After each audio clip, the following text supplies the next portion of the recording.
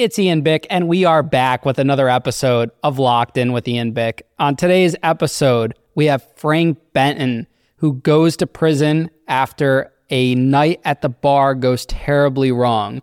In this episode, we dive into the actions that led up to this event, how he gets sentenced to over 5 years in a Pennsylvania state prison, and what he's able to do to overcome it and turn his life around. Make sure you guys sit back, relax, and enjoy the show. Also, guys, if you could take a second and please leave us a like, a comment, a subscribe, a share, and also a review on Apple Podcasts and Spotify Podcasts to help us continue to boost our platform. Thank you guys for tuning in to the show. Thank you for all the support, and enjoy my episode and interview with Frank Benton.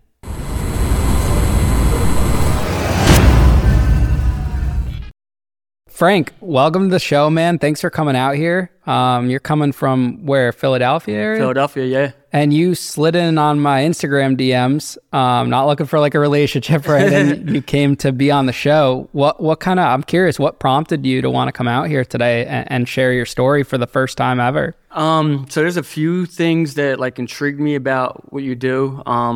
First of all, being in prison is a part of, my life since I was in prison before. Obviously, you interview people that were in prison. Just I like seeing what you're doing. Like, it seems like you're adding value and giving insight to people that haven't went through this or people that don't know about prison.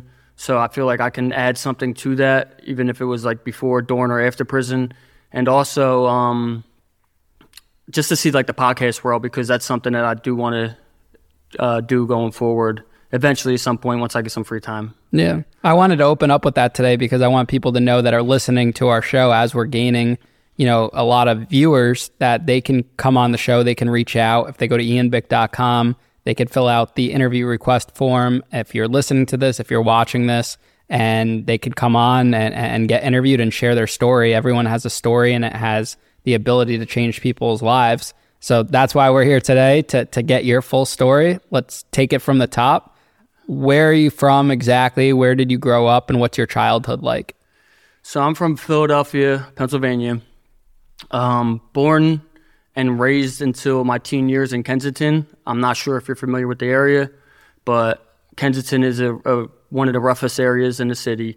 Luckily, in my early teens, my mom got me out of that environment. She moved us in a little nicer neighborhood, Port Richmond and Fishtown, which isn't Beverly Hills, but it is in Kensington.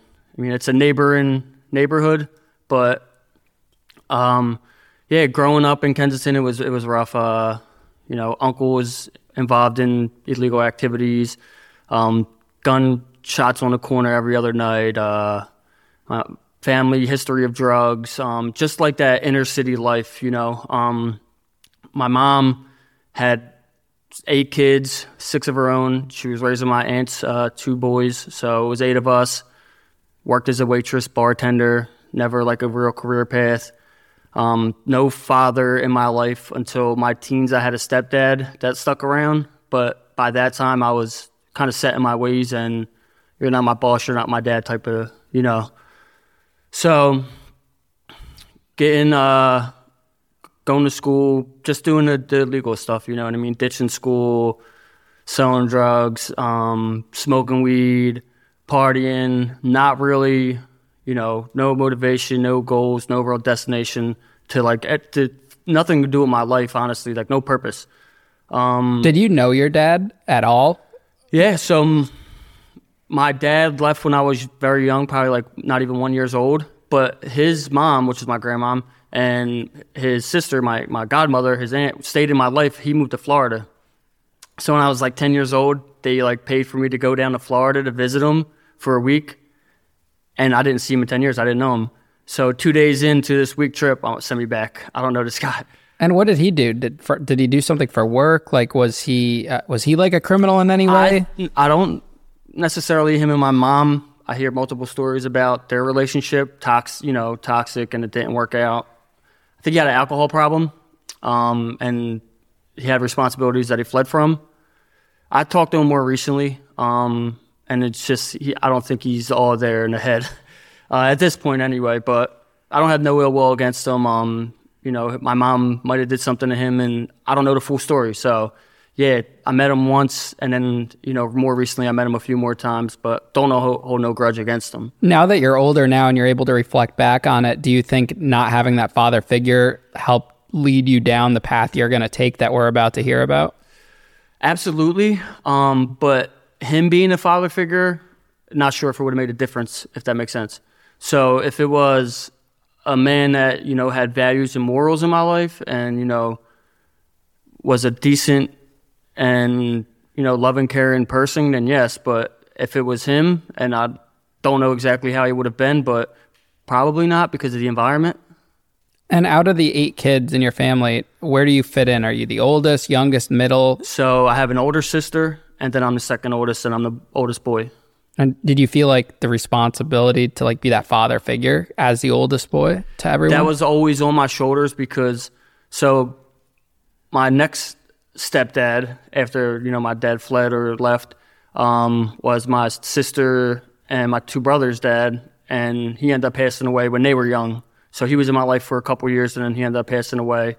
And then my mom didn't get in another relationship until my stepdad came along, which was years and years later. So that time period of no consistent father figure, it's just I'm the oldest boy in the house. So yeah, it was kind of and they look up to me. All the younger siblings look up to me. So it was, I had that responsibility. I felt like that's a big responsibility at that age to kind of assume that. Yeah, but it's when you're young and you're tough from the city of Philly, you're I'll take that on. You're it's something that you endure. You want to be the big brother. You want to be the man of the house. Gives you a sense of power, right? Yeah. Now 8 kids and your mom's just working as a waitress and a bartender. Mm-hmm. What's the financial system like? The financial system is people living with us, helping with the bills.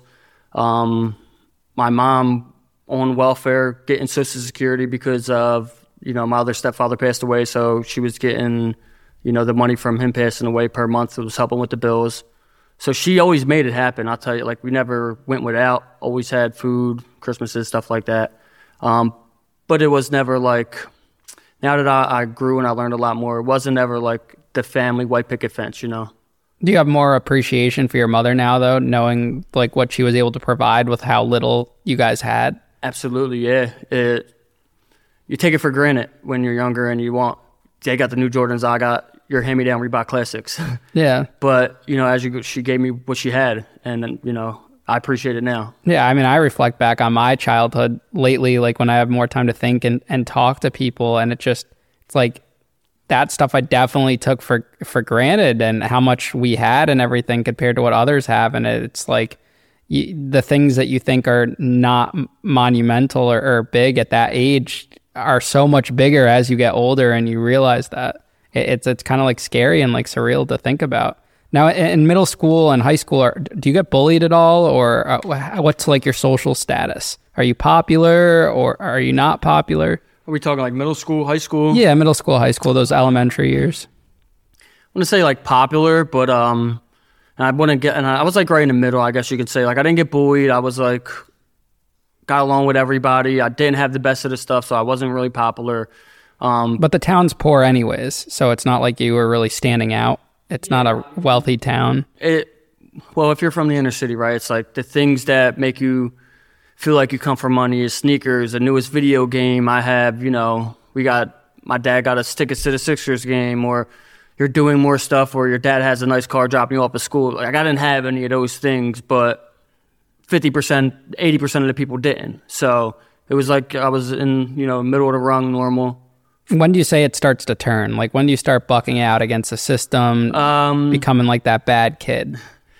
So I was always bad growing up. Not bad, I was always defiant. I was always, I got diagnosed with ADHD and all that stuff when you're a kid. A little rebellious sometimes, but, still respectful to elders and still trying to be sneaky and get away with it and play the innocent role. Never a full-fledged maniac in and out of childhood placement or nothing like that. But I would say 15, 16, 17, as you get into that age of you're creating an image for yourself as a young adult, smoking weed or hustling or staying out past curfew, cutting school, I'll say around like 15, 16, 17, really. Is that because of the people you were with and growing up with, or is that just something you started doing on your own? I would say the people you're around, it's just like you got groups of people. You got the kids that stay in school and do good. Then you got like the kids that just stay in school and they don't get involved in no BS, but they do what they have to do to pass and graduate. Then you got like the kids underneath of that tier, probably violent, trying to prove a point, trying to make money, selling, hustling. Then you got just the kids that are just blatantly no respect for law or, any rules or anything. I wasn't that, but I was like right teetering, between being an okay, decent kid and breaking the law still. And how's your relationship with your mom throughout high school? I was a mama's boy growing up. Like, I was her oldest boy. I was mama's boy. We had a very good relationship. She gave me anything I wanted if it was possible of me having. She would let me stay home from school sometimes. I don't feel good, or you need me here. And, she's juggling 8 different kids, so it's hard for her. And if she says no, I would probably do what I want to do anyway. So she made it, instead of me acting like a maniac in the house, all right, stay here and do this, and this while you're home. Yeah. And what about the relationship with the rest of your siblings? Like, as you start to maybe get into trouble a little bit, are you moving away from being like that father type figure? I'm starting to lead poorly by example, because they start seeing what I'm doing and they start thinking they can get away with it. That's a whole lot of kids now getting into trouble, your poor mother. yeah. It was, so the younger ones weren't like really at that age where they were leaving the house yet. But, I have a brother that's 2 years younger than me, and then my other little brother's 4 years younger than me, and then my cousin's like 3 years younger than me. That's the one that my mom brought in. Now, towards the end of high school, does anything like traumatic happen to you at all? So towards the end of high school, there was no end of high school. I dropped out. You dropped out? Yeah, I dropped out in 10th grade. So I passed 9th, went to 10th, failed 10th, tried again, and I just threw in the towel right there. Why? You just didn't care? You weren't, what was it? You weren't in the back of my head. So in the back of my head, I got hit by a car when I was like 12 years old. Oh, wow. And I had a lawsuit coming. Mm-hmm. So I had a lawsuit my mom's telling me it's for all this money. Here it's for like $20,000. Now $20,000 when you're 18, I'm like, I'm going to start a business. I don't need school. I'm going to do this, and that. I get the money and drop out of school. You got to keep all the money? Yes. Okay. Yeah, at 18, yes. So it was $20,000. Everyone thought I would have got like $500,000, but it was $20,000. But from 17 until I still always maintained some sort of job, whether it was like a short order cook, or if I was working at my grandma was working at the restaurant, I was a dishwasher. So I was still like making money a little bit, selling a little bit of weed, and so you had somewhat of a work ethic, like you. Yeah, I had somewhat of a work ethic, and then when the money came, it's like, well, this can just enhance the legal stuff that I'm doing, and so that $20,000 went down really quick. My uncle had passed away. I gave my mom money for my uncle's funeral.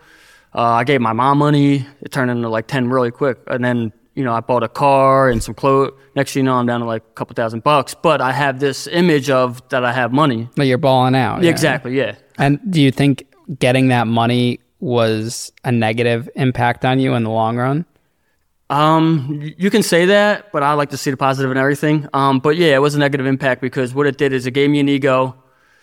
It gave me the appearance of having money, so you attract more people, the wrong kind of people probably, whether it be females or people that are hustling and think they could do business with you because you got money. So yeah, it was definitely a negative. So you blow through this money, what happens next? Are you committing more crime? Are you working? What are you doing? So that's still, I'm teetering with working and petty sales of, don't want to incriminate myself, but petty sales and stuff like that. But I just like keep living the egotistical lifestyle of going to the bar, wearing fresh clothes, going to going out places feeling like I'm the man. It was it really made me feel like I was someone I wasn't, and I embraced it, because growing up I didn't have any of that stuff. So it gave me a feeling of like self-worth, because I never had that growing up. Yeah. So how does this lead to you eventually getting like shot? So, I'm in the streets, I'm doing stuff I'm not supposed to be doing, obviously. My brother also, now I was 22 when I got shot, or 21 or 22. So my brother's 2 years younger than me. He's kind of following in my footsteps, right? He asked me to go somewhere with him. It's like 1 o'clock in the morning, almost 12:30. I'm like, Bill, I really don't want to go with you. Like, it's nothing good out there at this time. He's like, oh, I'm going to go by myself then. It's my little brother. I can't let him go by himself. So I give him a ride there. Something, transaction happens, and he comes over running and screaming, oh, they got the money. And you're just sitting in the car waiting for him. Until he runs over. Now I think something happened. I got to jump out. It's my brother. And you don't know what he's there for? Like, did you know he was doing anything illegal? Yeah, I know he wasn't supposed to be there. Okay. Yeah. So he comes on, they got the money. I'm like, who the fuck took your money, Bill? So I'm running. I chase the dude. The guy turns around, and he shot once. Boom. Pulls out a gun, just shoots you. But we were like, he was already probably like 30 feet in front of me, maybe 40 feet in front of me. So he was a little distance away. Yeah, he turned around because I'm chasing him. And the bullet hits you right away? One shot hit me in my hip. What's that feeling like to get shot? Like, you didn't expect that at all. The last thing you expected was this guy to pull the gun on you. So we're in the city of, it happens. Like I said, I was in Kensington, bad neighborhood, moved to a slightly better neighborhood, but it's still, shit happens like in there. It's not like Beverly Hills. Like I said, it's still shit happening all the time, gunshots and fights and all type of stuff happening. Yeah, I was surprised, but it wasn't like, this could never happen to me. I'm living, in the city of Philadelphia. So my leg gave out on me. I'm running, my leg gave out. That's how I know I got hit. It didn't hurt, but my leg just gave out on me. It was like the adrenaline rush? Yeah, so I'm scoot myself to the curb, and I'm like, call an ambulance. And the ambulance never comes, and they throw me in the back of the car. And I just remember laying in the back and just seeing red lights. They're blowing red lights, taking me to the hospital. I'm just seeing like red lights fly by me. It was my ex-girlfriend and my brother in the car. They drove me to the hospital. Are you bleeding a lot? Like, what's the situation? So they had to cut my left leg open, and so they hit a main artery, and then it bounced and hit like a piece of my intestine. So I had to get a colostomy bag, and they had to cut each side of my leg to relieve the pressure from the blood building up, because since it hit a main artery, my blood had nowhere to flow. They're giving me blood inside of the ambulance, but it's not going anywhere but to my leg. So my leg's like this fat. They had to cut it open. Nerve damage. Are you aware of what's going on while this is happening, or this is all afterwards? No, I wake up probably 2 days in the hospital. They said I had like 6 surgeries. And you almost died? Yeah. What's that feeling like for the doctors to say, hey, you almost died? Like, do you have any recollection of that at all? You would think that, like, I'm doing something wrong that I almost died from. And it was just like the normal. It was like, wrong place, wrong time. It really was. I mean, this isn't one of those situations where we hear that you were dealing like drugs and you got caught up in something gone wrong and in that situation and you got shot because of it. This is just it was literally wrong place, wrong time. My brother was in the illegal activity, so I knew what it was going into it. Yeah, but I mean, even still, you weren't like directly involved in it. You didn't plan to be there that night. No, I did not. And you also shouldn't have to, like, it's crazy to think that I could be in one city sleeping peacefully, not ever having to worry about getting shot, and someone that's the same age as me could be living in an entirely different city, always worried. And that's just like the normal to say, oh, that bullets are flying and stuff, and that's normal. That's crazy. Yeah, I think the chances increase when you're doing the things you're involved in. So although I was at the wrong place at the wrong time, it was still, I feel like it was my karma for being involved in that lifestyle in general. Like, if my brother wasn't involved in it, I was never involved in it. I would never be there. If I had a career path or was in school or college, I wouldn't have been there, so. Did it take you years to figure out that reflection now, or did you know that at the time? No, it took me years. So It took you a while what do you think about like karma and that concept and stuff? I don't believe in karma as like a direct thing. Like, if, I run this red light, I'm going to get hit right after. I think like just after, in a period of time, something's going to catch up to you, whether it's good or bad. It's like inputs and outputs, right? It's more like a thought. In a way. Yeah. So your input is going to be, your output's going to be reflected by that. So if I'm doing negative, negative's going to come back to me. If I'm being positive, positive should come back to me. It don't always happen, but usually 9 times out of 10, it'll start catching up to you. Yeah. Now, when you wake up, are you thinking, man, I got to get out of this lifestyle. I don't want to do anything bad. Like, I want to get in the straight and narrow, or are you having an entirely different, thought process? Nope. Believe it or not, it didn't affect the way I was thinking still. I was 22 years old, and I just continued to doing the same stuff that I was doing after I healed and recovered. And why do you think that was?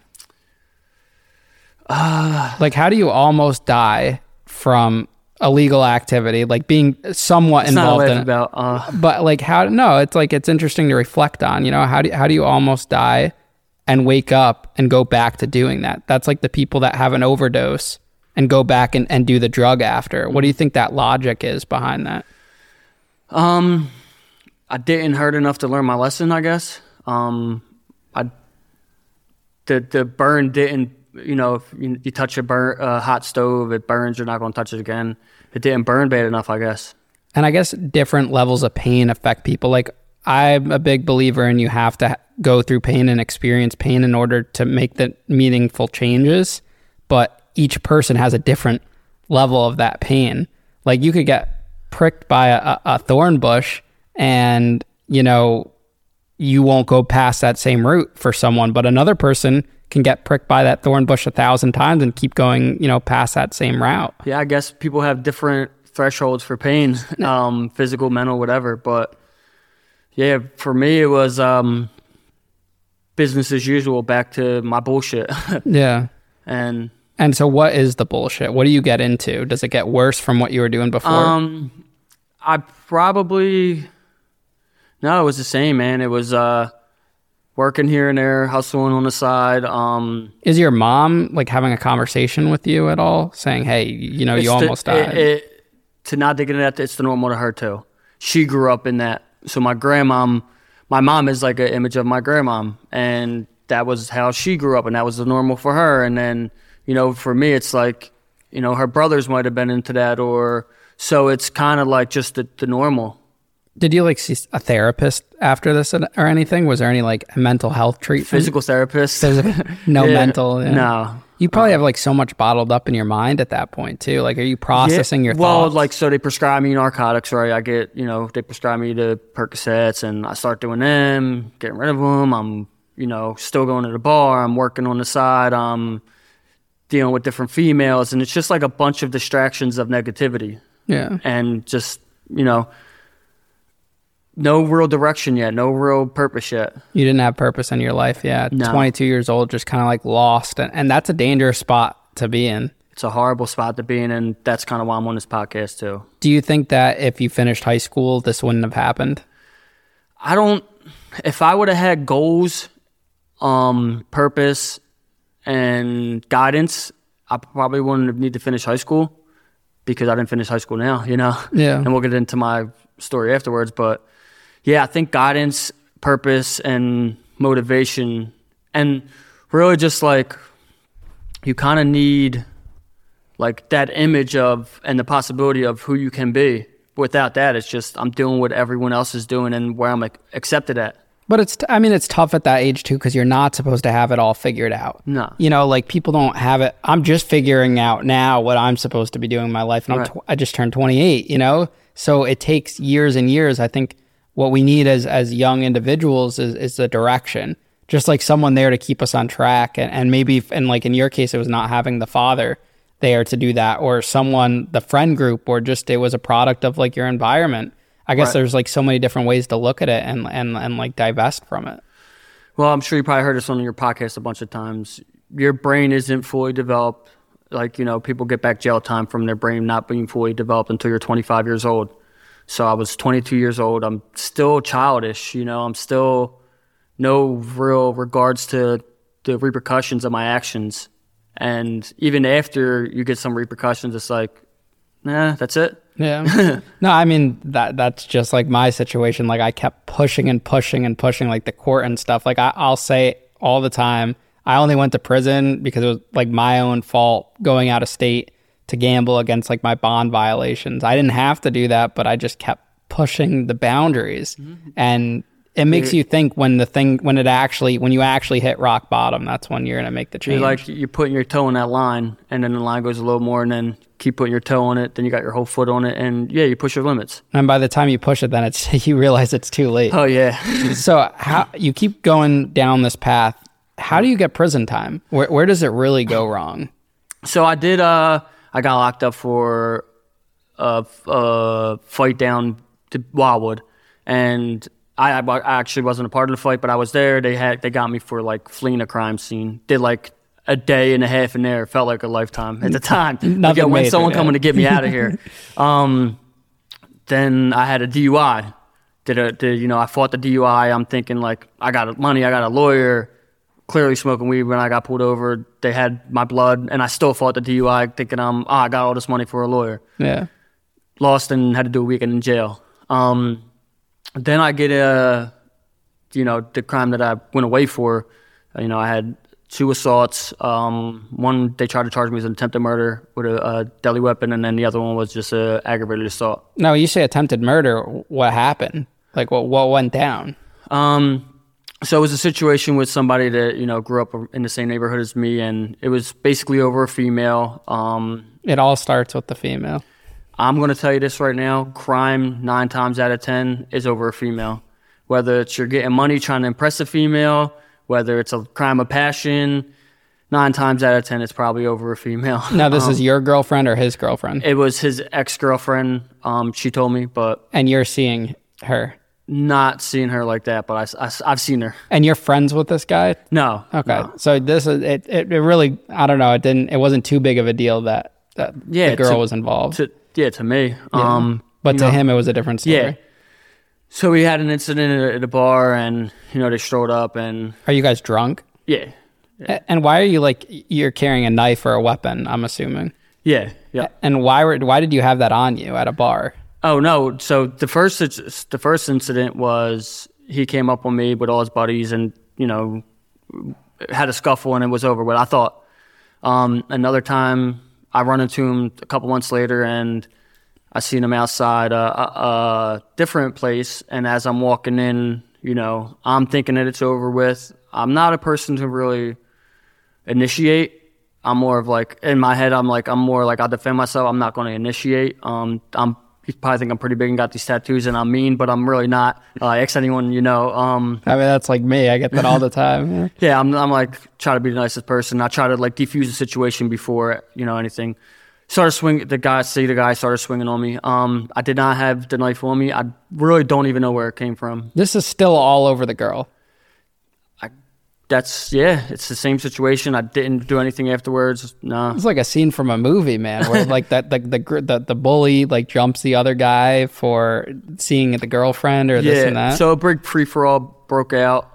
You're by yourself, or you? No, I had some friends with me.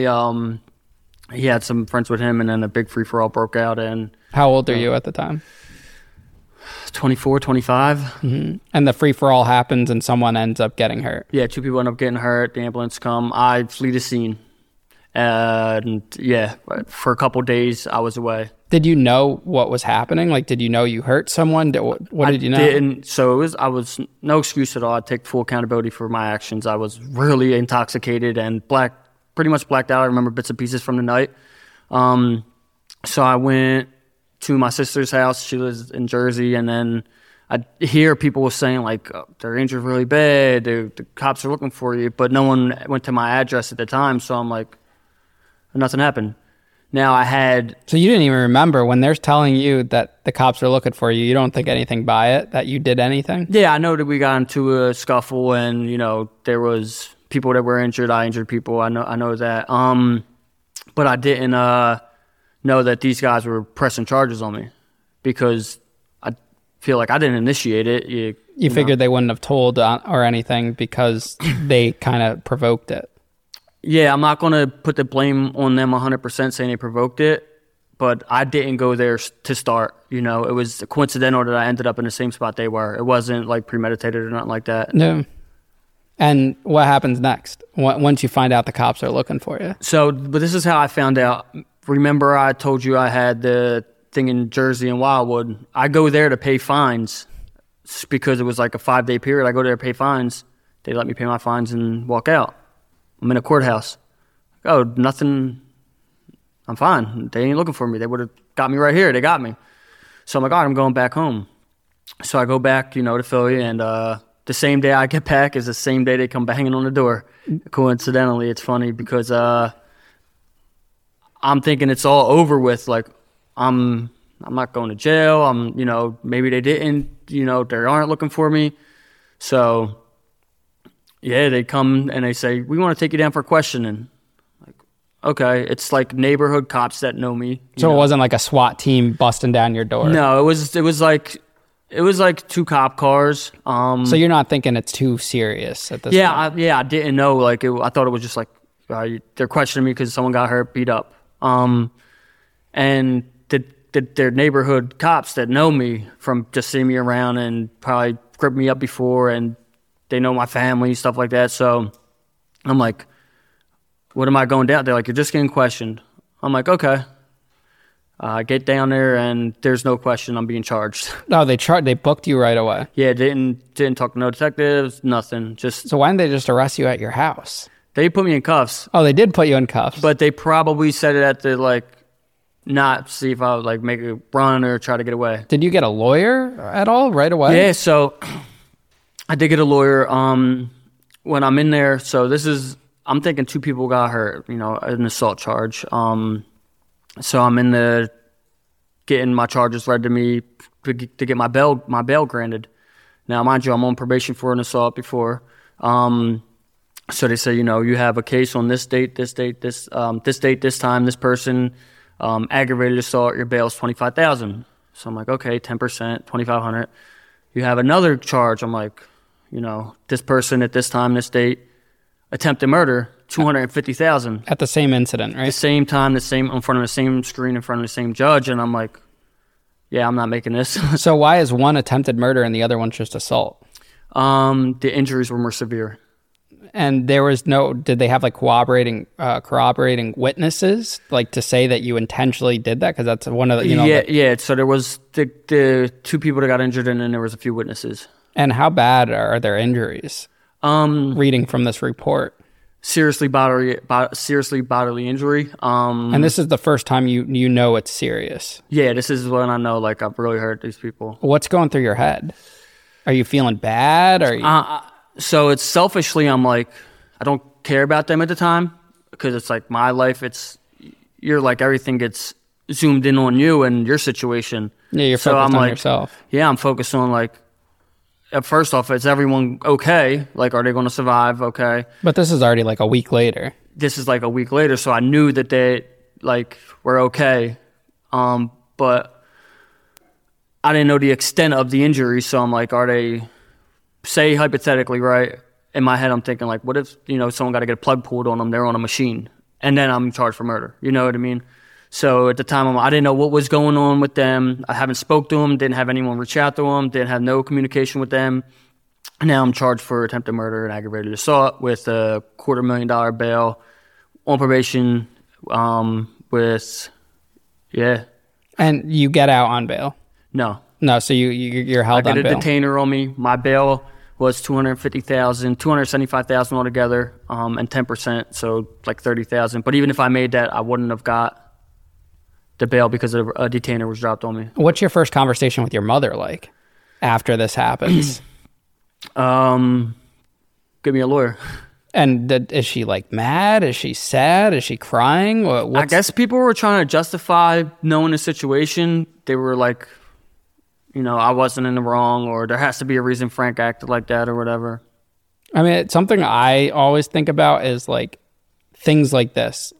Situations when someone's drunk at a bar and situations like this happen accidentally, or it's based situational. It's based on the environment. If you think about the people that go and drunk drive, just if you don't do that, think about what couldn't happen, or what doesn't need to happen in that moment if you don't drink and drive, or if you don't put yourself in an environment like that, because your situation could have been avoided.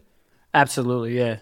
And even just like maybe not even seeing if you saw those people at the bar, maybe walking away, like the influence of drugs and alcohol has a big effect.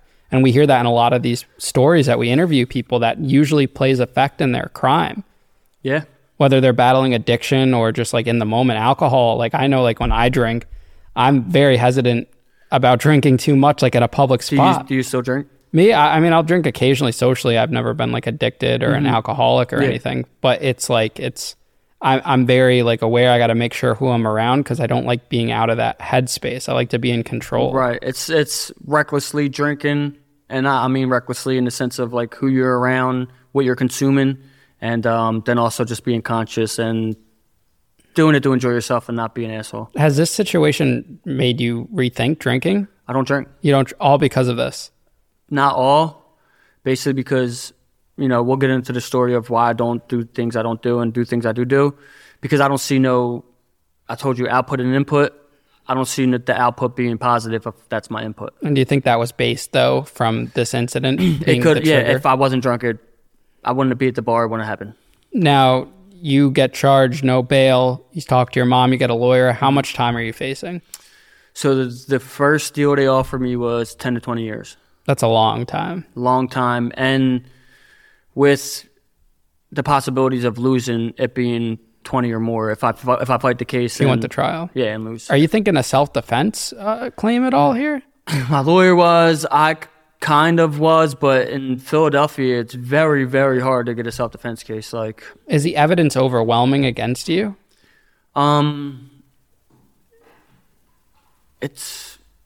They had witnesses. They didn't have no weapon. They didn't have no camera or nothing like that. So it was like witnesses, hearsay, obviously the victims and their testimonies, even though the victims kind of, one said that they don't know me, the other one said it wasn't me. Yeah. Honestly. Oh, one did say that. The one said it wasn't me, I don't know him, and then the other one said I don't know him. So the case doesn't sound too strong. It wasn't, I don't think it was, but, you know, the witnesses, it was like 3 of them. So what do you end up doing? How does the legal process play out?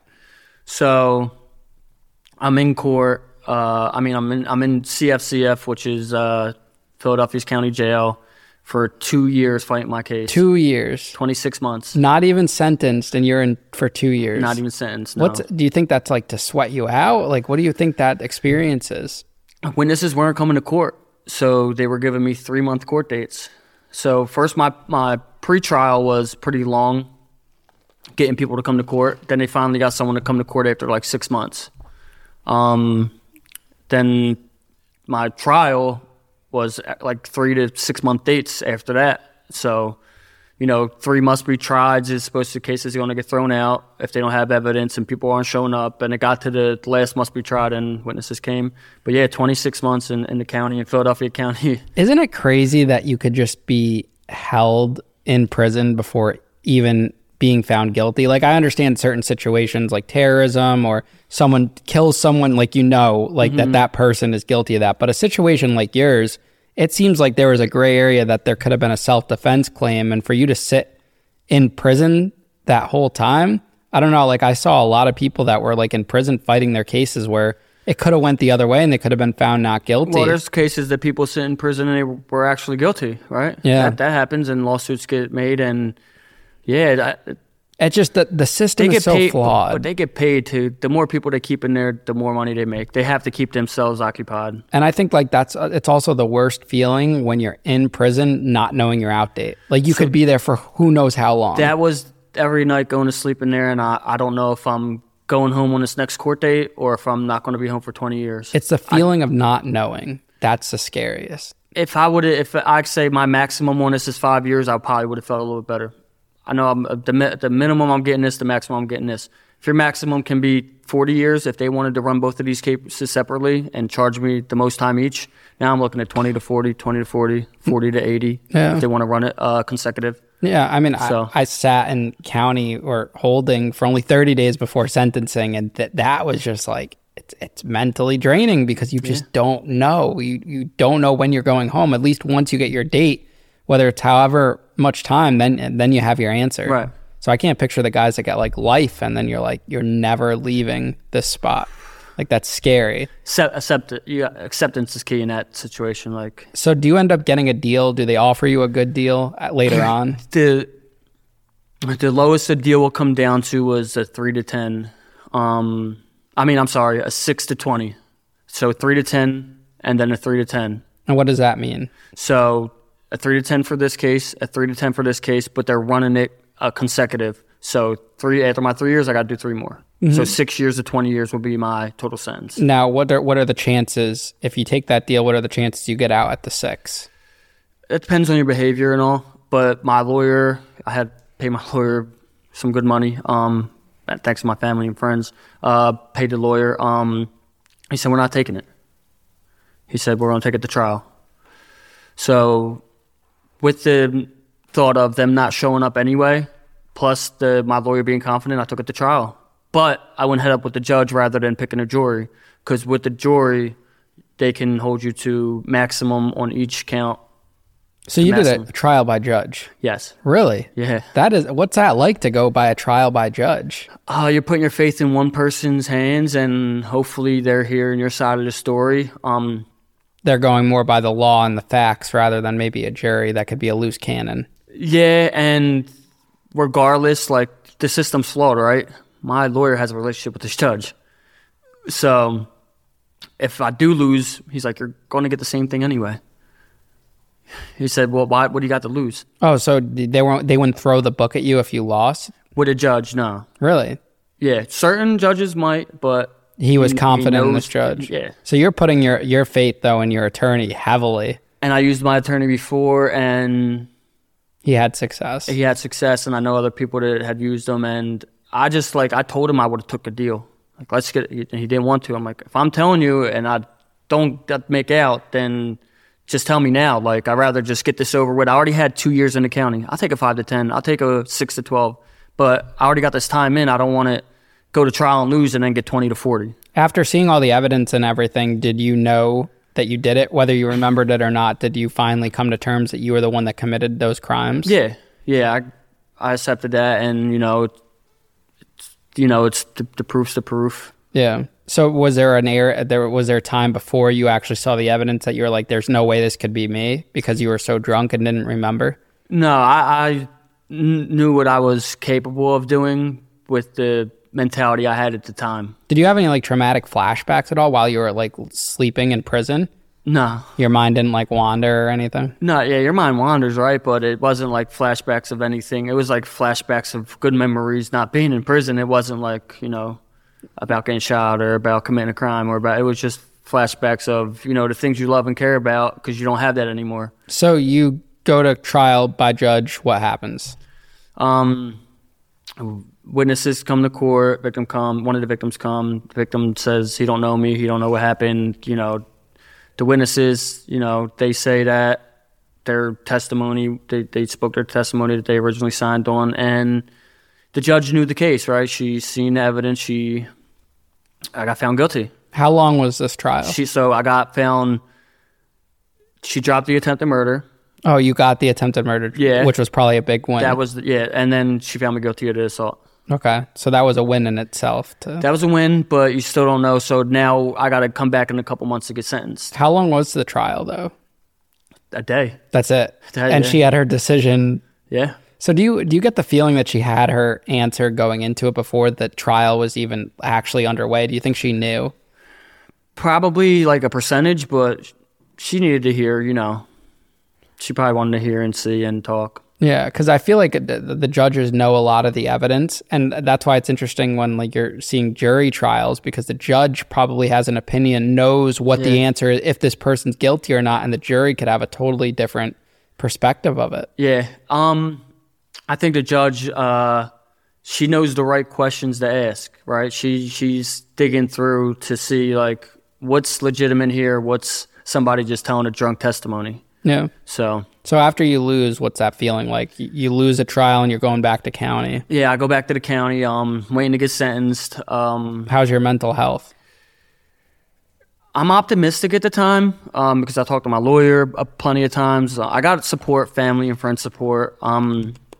Anticipating on going upstate. Just don't know how long, right?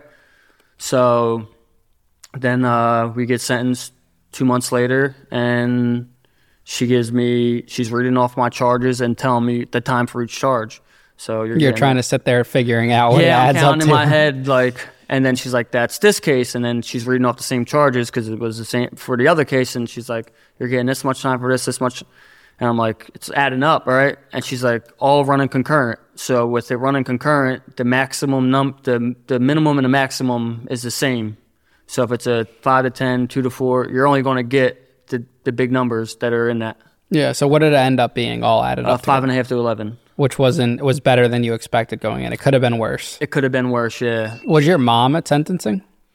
Yeah, so I had probably 20 people in the courtroom. Mm-hmm. And what was their reaction once you actually got sentenced? So before I got sentenced, the judge asked me if I had anything to say. And did you speak at your sentencing? Yeah, I spoke at my sentencing, yeah. And how was it meaningful, like what you said, or do you think you were just saying it just to save yourself? No, it was, it's embarrassing, right? You like let your family down. And you're all like in a jumpsuit, chain. No, they brought me clothes up. They brought me change of clothes up.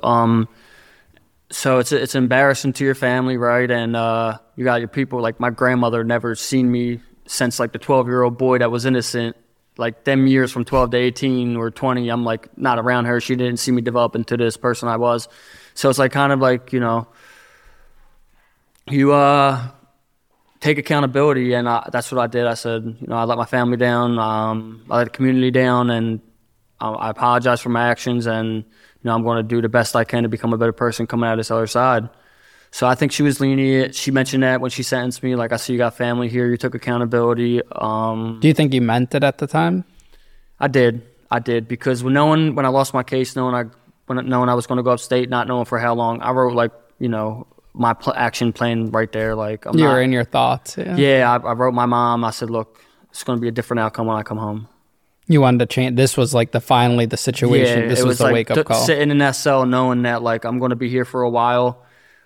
I'm never going to get this time back. What can I do to make it as positive and productive as possible? Do you ever think that like had you had that realization earlier, like after the shooting, that your life would be totally different? Yeah, I mean, I've been home 3.5 years now, and I feel like I'm doing very well for the small amount of time I've been home. If I would have never went away, and from 22 to 35, what I am now, 12 years, 13 years, would have been, where I'm going to be at when I'm now going to be 45. Yeah, I mean, I think about all the times I did shit repeatedly and it didn't process, and it could have saved me so much like heartbreak, so much trauma, so much everything if I just like learned it the first time. But it takes, like we were talking earlier, it takes so many different things and different trial and error. And that's just like when you keep going through relationships and you're going through businesses and everything like that, you have to keep failing for something to finally stick. And it sucks, but that's what makes us who we are. To sum it up, it's like when you get a shitty outcome, you probably did something shitty to get the outcome. Just do the right thing. If you do the right thing, you don't have to worry about the outcome. I mean, life happens to everyone. You're going to get, someone might hit you in a car and an accident happens, or someone might steal money from you walking down the street, whatever. Like that stuff's going to happen. That's why I say karma is like, Yeah. But if 9 times out of 10 you do the right thing, goods are going to come back to you. Yeah, in some way, shape, or form. And you also can't live your life scared that the bad's going to happen. Because you're unattracted. Law of attraction. I don't know if you ever read up on that, but yeah, if you think about it, it's going to come. Yeah, no, you got to manifest that. Right. Like that's how I am very much now. Like I'm very persistent and consistent and just very focused. Thought control? Yeah, I think for the first time, like growing up, and even the last 10 years, like I've always heard like, you keep putting in the work, success is eventually going to come. A lot of these famous entrepreneurs, they say, no, there's no one out there that works ridiculously hard and doesn't see success. And when you're working hard and you don't see it, it's kind of discouraging. But then recently, like when I start to see everything coming together, I was like, wow, they were right. If you're consistent and persistent and you continue on that journey, something good's going to happen. You get what you put into it. Yeah, absolutely. So it's whatever you want is out there for you. It's 2 things that come into play. How hard are you willing to work till you get it? And how patient can you be until you get it? After that, it's just like Put the work and wait. Put the work and wait. Yeah, patience is I'm learning patience daily. I'm probably one of the most impatient people because it's always got to be like now. Right. And that's what got me into trouble because I wanted to be successful and I wanted to do all these big things now. Mm-hmm. So that's something I'm learning and working through. And, we get better each day. So you get sentenced, you're hauled back, and you eventually go to the spot that you're going to serve the rest of your time. Yeah, well, you go through like the processes of it, intake, and then you go to another place where they're doing like your mental health evaluation, stuff like that. And then it's like a jail, and then you get to your home jail. Now, the home jail you're at, what type of prison is it? Low, medium, max? I'm in a maximum security prison in Pennsylvania. Because of your charges? There's people for all different stuff there. I think they try to separate, like Philadelphia is so populated in Pennsylvania with inmates that they try to disperse them rather than have a bunch of Philly guys and a couple, Pittsburgh or Erie guys in the jail. They try to distribute the guys as evenly as possible. And then you also have race. That's another thing. They don't want to make like a all white jail and a couple because, the gang stuff's real in there and the people running packs. So how old are you when you get to this jail? 27 or 28. But going into it, you're probably a lot more confident because you've already been in the county for 2 years. Yeah, it was like I had got dug into being in prison by that time. And do you have the tattoos you have now going into this prison? Like, do you look the way you look now? Yeah. And do you think that helped you too? Like, if you were tattoo-less, not really muscular, like a young white kid, do you think you would have had a harder time? No, because the thing is with PA jails, it's you got people that might try to mess with you if you're skinny, scrawny white kid, but it's like whatever you want, whatever you're into is up there for you. So if you're a person that minds your business, does your programs, works out, no one's gonna mess with you. If you're someone that gambles or gets into drugs or gets into you got what what's coming to you.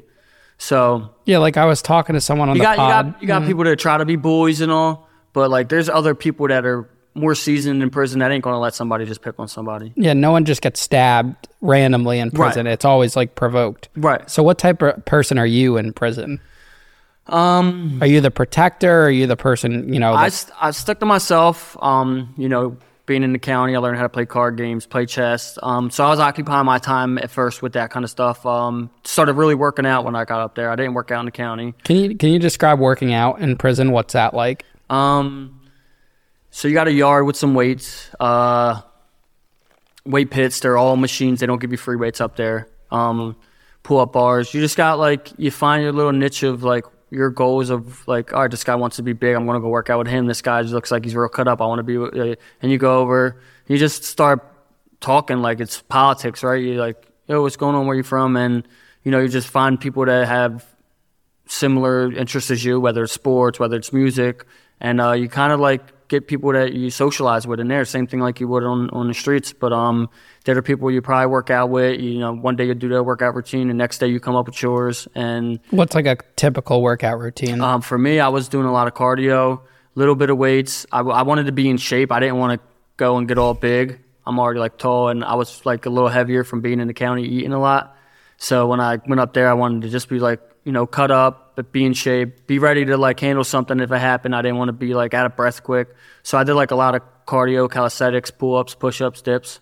And do you think that had a really good effect on your body? Yeah. They say the body weights are the best types of workout. I still do it to this day. Yeah, I incorporate my warm-up now. It's pull-ups, push-ups, chin-ups, and dips every time. That's all you really need. In squats, you want to get your legs involved. But yeah. And it's a great workout. I've seen so much, definition in my arms and my back just from doing those things. And it's just it's a great pump. And you leave that for granted too. When you don't need much. Exactly. Do you see any prison fights? Are you involved in any prison fights? No, I'm not involved in any prison fights. I'm really staying out of the way. My whole mindset when I got positive and productive. I only want to be involved in it if it's positive and productive. It got to the point where I would catch myself playing too many games of chess. It's not positive or productive. I'm going to read a book. That's crazy how much your mindset has changed. I was laser focused on being better. What types of books were you reading?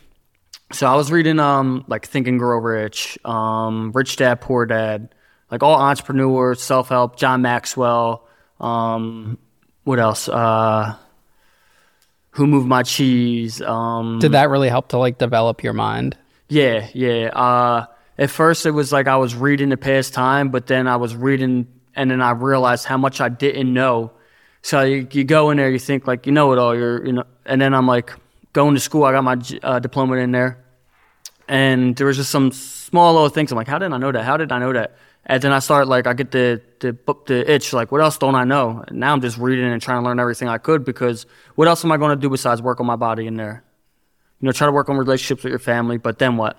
Yeah. Did you have money in prison, or did you need like a prison hustle? No, I had friends and family looking out for me. I actually saved up some money while I was in there. I was there upstate for probably 3.5 years. So every time I would get a JPay, which is a electronic payment, they would send, I would get the JPay. I was putting half or more away in savings because I had a plan set for when I came home to start my own business. Yeah. And did you have any type of restitution or anything? Yeah, I'm still paying it. It's a large amount, or how does that work? It's a couple thousand, and I'm paying it monthly. Monthly? Yeah, and they were taking it out in there. They were taking like 20% of my JPays, and I was still saving 50% of my JPays. That's for like I court learned how costs? to live off of like a little bit of money. Yeah. Because the county food was trash. Yeah, the what's the upstate food food's like? a little bit better. What was the food like?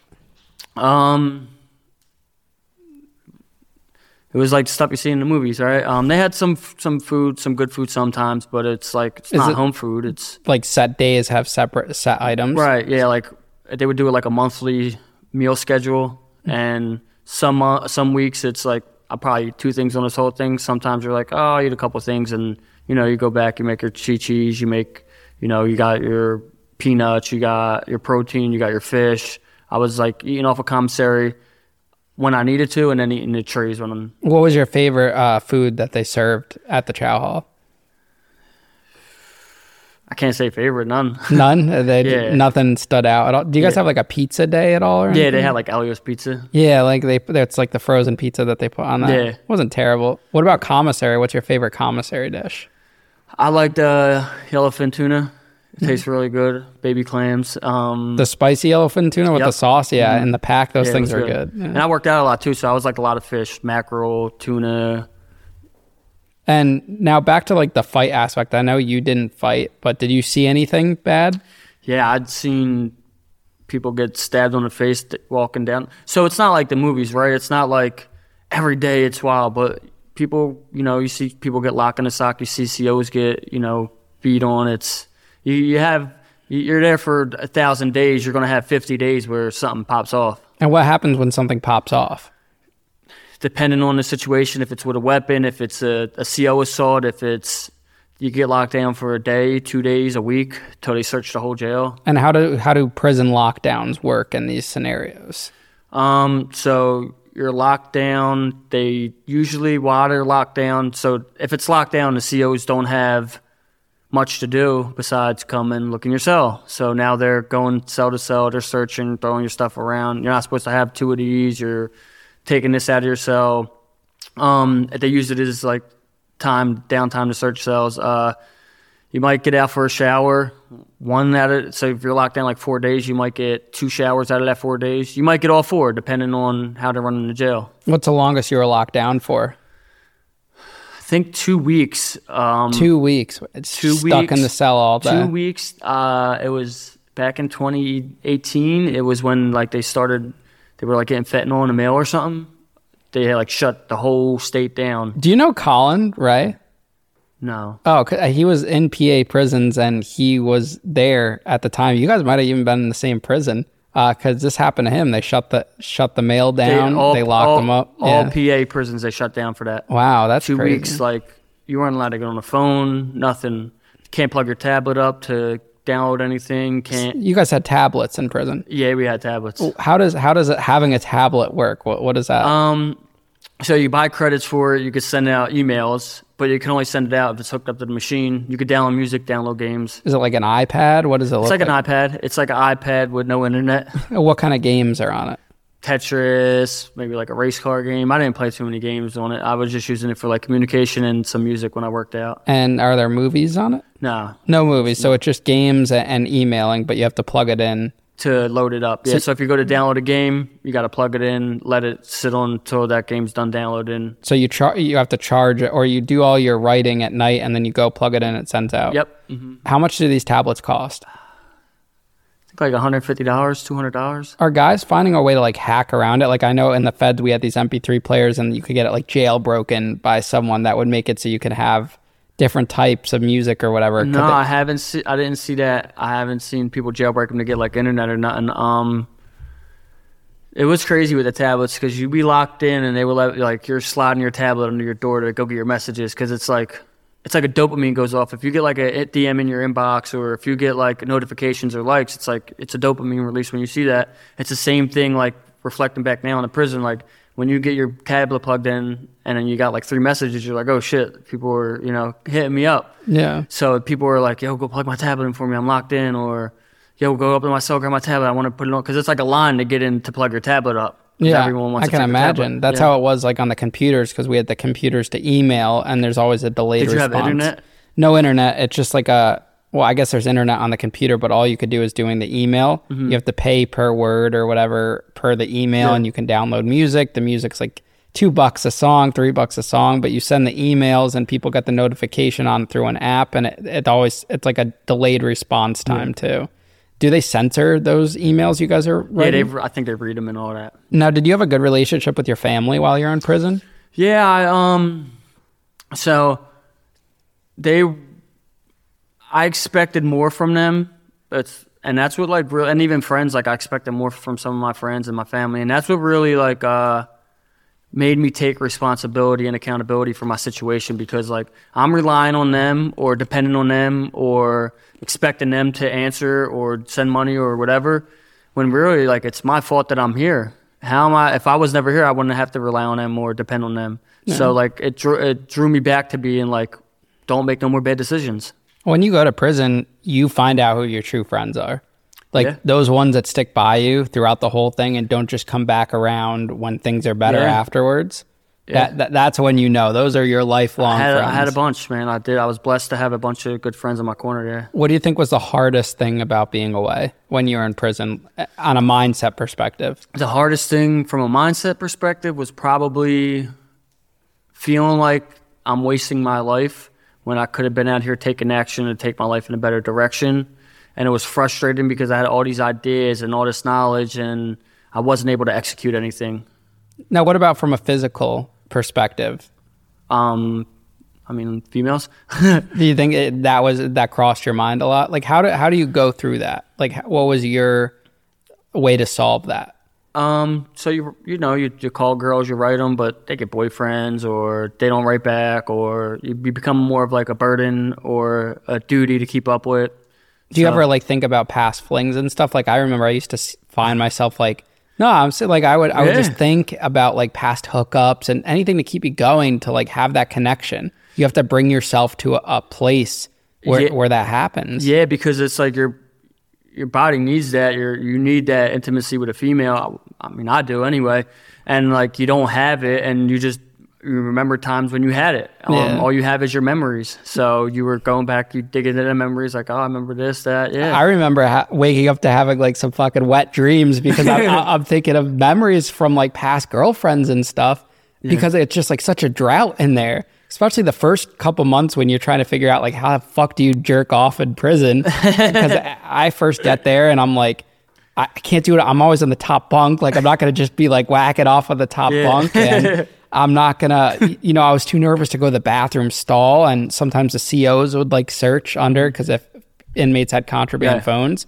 So I remember like the first time I like got off in prison was like a wet dream. And I get up and like the sheets are a little wet and like my boxers are wet and I have to climb off awkwardly in the middle of the night to like clean myself up. It was super like embarrassing. I remember when I was in the county and I was, didn't jerk off, didn't have sex, and I was like, I'm going home. I like in my house. I'm not touching myself. I'm going home. I'll get some pussy when I go home.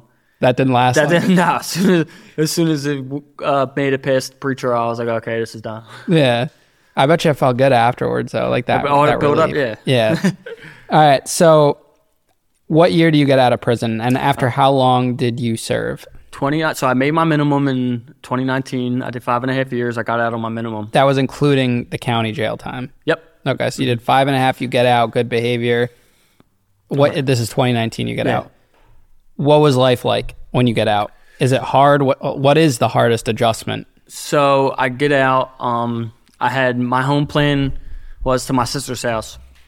My younger sister, she's probably the only one with a stable house in the city, I think, at the time. And I go to her basement. She had like a room in the basement for me, and I started staying there. This is your younger sister? My younger sister. Okay. So yeah, it was very like... Now the roles have reversed. They're taking care of you. Yeah, and it was like... was that humbling? Yeah, it's like discouraging when you have all these dreams and aspirations and you go to your sister's basement at the end of the night, right? So on the phone, I had multiple people. I got a job for you when you come home. I got a job for you. If this don't work out, I got a job for you. So I had a buddy in, different trades and different jobs not come through for me, like, we're not hiring right now. And so it's like all these unfulfilled promises, and which I understood, like, it's not their job to get me a job. But it causes some anger and resentment. Frustration. So I jump right on Craigslist, and I look for like some side work, yeah. And what are like challenges about being on probation too while you're finding for work? Did you think it helped you? It was parole, and my parole officer was really cool. I actually reached out to him recently because he was only my parole officer for like my first 6 months, and then he got switched out. And I told him all my plans, and he probably heard it all before. And then I showed him like everything I'm doing. He's like, "Wow, Frank, I'm proud of you." But he was just like, we can help you. We got resources if you can't find a job. You can't get any steady work. Like, just don't go back to anything negative. But it was about like a month, and then I secured like a full-time job. What was your first job? My first full-time job was a painting job that my buddy had got me, and I didn't speak to him really the whole time I was away. And if the old me would have been in my feelings and been like, "You ain't talk to me when I was away, don't try to talk to me now." He reached out to me to see how I was.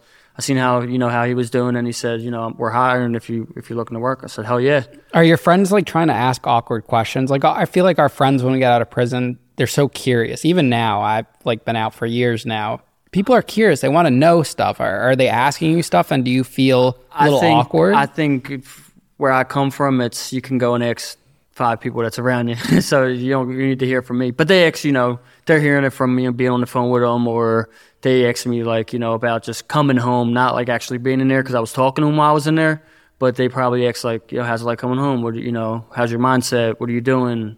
What about like some challenges of having a felony assault on your record? Was that disheartening at all? Did that cause problems? On my way up here, I was looking for an Airbnb because I'm staying in New York for the night. And that was pretty challenging because it said that I'm not allowed on the website anymore because I have an assault case. How did they background check you? I put my credit card in.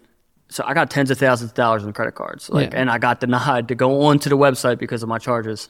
That is crazy. Yeah. I mean, I didn't have any they let me on the Airbnb. But you know what's weird about my case? I took a screenshot of it. I'm going to put it on my story. So yeah, you're not the first that has said that. I know Josh said that too. But what's weird about my case is like when I get background checked, like when I was working for someone and stuff like that, or an apartment, the federal stuff doesn't come up. It just says like federal sex offender registry, nothing. Mm-hmm. And then it's state charges from like when I owned the nightclub and stuff. Yeah. So I don't know if that's like a loophole in the system or whatever it is. I think it might have been because it was a violent crime. That's affected you. Yeah, that's what I think. How does that make you feel when that happens? Knowing that you're a changed person now and that's still going to hold over you. I had thoughts of coming here on the way up. Because I don't want, I hate that my past can be held against me. Mind you, I have a paint company and I have 15 plus employees that are relying on me. So, that's challenging to even get on this platform and be open and, people looking at me in a different way than they probably know me today and having questions. And I just don't want it to affect other people. Like, you can look at me all you want, but don't look at my family or my friends or my employees a certain way because it's like they are who they are, I am who I am. And I'm not even the same person I was. Yeah. So yeah, it's still discouraging that you could get looked at a certain way because of it. How has that affected like dating? Was it tough to date? Is it tough to date now? Like with having that? No, I have a girlfriend right now. We've been together 2.5 years. Does she ask about anything? She knows she knows my whole case. She knows everything. She knows to encourage me to come here today.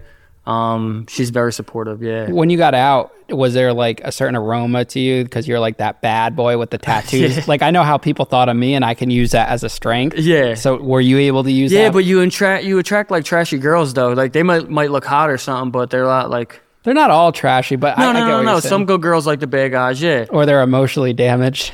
Yeah, and yeah, you got that aura to you got that, that glow to you, and yeah, I use it to my advantage. But I didn't go out like looking for girls too much. But you got a sweet side to you. You definitely have like a sweet side. Thank you. Yeah. I appreciate that. No, you have like a hit it. You could tell like you're I'm charming. Yeah, you're charming, like you're clean cut. Like if someone looked at you and knew you went to prison, I'm gonna have a different opinion for you knowing that and then talking to you afterwards. Yeah, so when I started my business, even, and we can go back down that route, but when I started my business, that's one of the things that held me back, knowing that I have a criminal background, knowing I have all these tattoos, knowing I have a history of, not being a positive person, that it's like people aren't going to trust me giving me thousands of dollars, tens of thousands of dollars with their projects, because it's like my own self beliefs. Did you think you used that as a motivator though? I just knew when we were talking about the hard work and patience thing, I'm just going to keep working. And this is, if it doesn't work, I'll just keep working. Yeah. So how do you go from working for your friend's paint company to now owning your own paint company? And this is just in a few years' time. Now you have a successful business. Yeah. Against all odds. How did you pull that off and find the headspace to do that? So I was working. So I had a game plan when I came home. It was save all my money from working a regular job and then working another job to pay my bills, pay for gas, food, and get by. So I was saving all my paychecks from the company I was working at, and then I was delivering food on the side for a hoagie shop. So all the paychecks got saved for a year. All of the money from the hoagie shop was nieces and nephews' birthday parties, clothes, gas, food. That was my get-by money, and then the savings was to eventually start a business, which was either going to be the paint company or it was going to be a renovation company, some type of home remodeling, or real estate. So, the year went by. We got hit with COVID in 2020. I was home 2019 September. 6 months later, we got hit with COVID. The hoagie place shuts down. Construction got paused for like a month. I'm still working on the side, but there's no second stream of income now. I started painting on the side. I'm not going to say I'm the most popular person, but I know a lot of people in my neighborhood, a lot of people, use my services, and it just got to where it tipped to where the time spent at a painting for someone else rather than myself just didn't make sense anymore. I was fortunate enough to have my buddy that had his own painting business before, and his brother start taking on the work while I was still working a regular job. And it got to the point to where we were getting so busy, I had to quit my job and go and help these guys out and, bring this vision to life all the way. What kept you grounded to stay on course? Like, it takes a lot of, discipline to say, hey, I'm going to work this second job, even though I missed all these years of my life and I could go out partying, doing this, doing that. How did you stay disciplined to say, this is my goal and I know what it takes to get to that level? I believed in myself. I believed in the vision. I was so hungry and I wanted better for myself so bad from coming from nothing that, so if you're born poor, it's not your fault, right? If you die poor, that's your fault. So I was doing everything in my capabilities of trying to become successful. That's it. It was just pure will and desire of wanting better.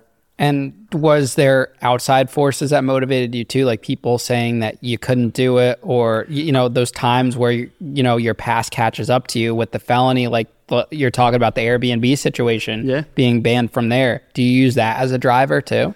Yeah. So you have, people have this predetermined image of you from your past life, and they try to get you to be involved in things you were involved in before, or they're like laughing at you when you're starting a business because they think like, you're not going to go anywhere.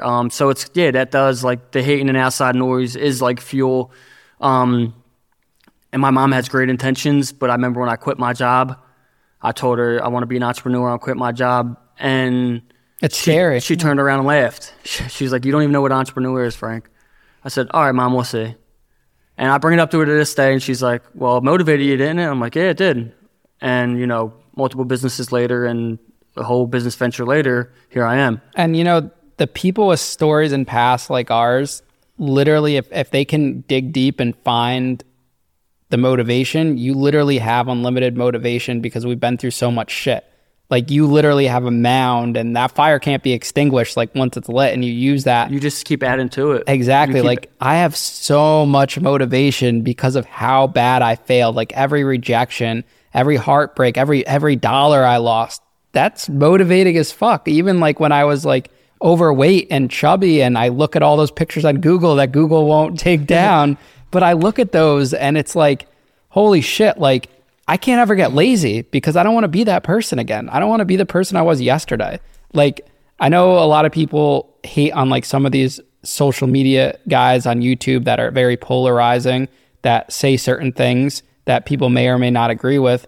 But there are some people where it's like, you know, some of the best motivation is when you get heartbroken or broken up with, when you get experience failure, anything like that, because you use that to do better. You need that though, right? Because of the heartbreaks, the failure, the being poor. That is motivation to get to the next level, but it's also a part of going to the next level. People run into them obstacles and they stop.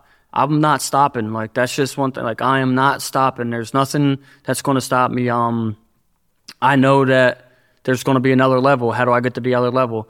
And a lot of things what people don't realize is when you be a decent human being, right? That's first and foremost. Be a decent human being, add value to other people, and you can only put so much stuff on your plate. If you want to be successful, but you want to go to the bar every night, or if you want to invest in the real estate, but you don't want to save your money because you want to buy the nicest shoes and the nicest cars, well, you can only put so much on your plate to take you in the next direction. So swipe off all that stuff off your plate that's not going to take you there. Add the stuff that is going to take you there. And that's pretty much it. And just keep your head down and work hard. You got to be the hardest working and work for the longest to be successful. Yeah, I love that, man. What's your relationship like with your mom and your family now? It's good. You know, I've seen strides in all my siblings since I've been home, whether it's, you know, getting a house, getting their license back, getting clean, sober, working on their credit. Like there's these things that I've learned that I didn't learn before since I've been away, whether it's bank accounts, whether it's credit, whether it's business, that I try to instill in them because it goes back to being like the father figure, the older brother. And I do it to my friends and I do it to anyone that I'm around. I'm just like, if I'm not soaking off of you, I want you to soak off of me because I'm giving out everything I know. Yeah. Now let's rewind for a second. If you could go back in time and maybe sit in the car next to your old self before he started drinking at the bar that night, what would you say? Would you tell him don't drink, or would you tell him to keep going down that path because it's going to get you to where you need to be in life? Knowing the outcome? Knowing everything, knowing the success, knowing the failure, knowing prison, knowing every heartbreak, every piece. See, this is the thing with that. I regret what I did. I do. I sincerely regret it. Who wants to hurt another person, right? But I don't regret going through what I went through because I wouldn't have been this person today. I wouldn't have had this much time to work on myself. I wouldn't have had enough time to reflect. I wouldn't have been able to become the person I am today without going through that experience. And it's unfortunate that someone got hurt and family members of their, you know, probably felt pain and stuff like that too. And that's the worst part about everything. But I wouldn't have changed my situation after that point. Are there guys that you've been in prison with that don't have the positive outcome that you've been able to experience? That are here now, or that are home now, or still in there? Or that are still on, maybe if they've gotten out that you stay in touch with and went back?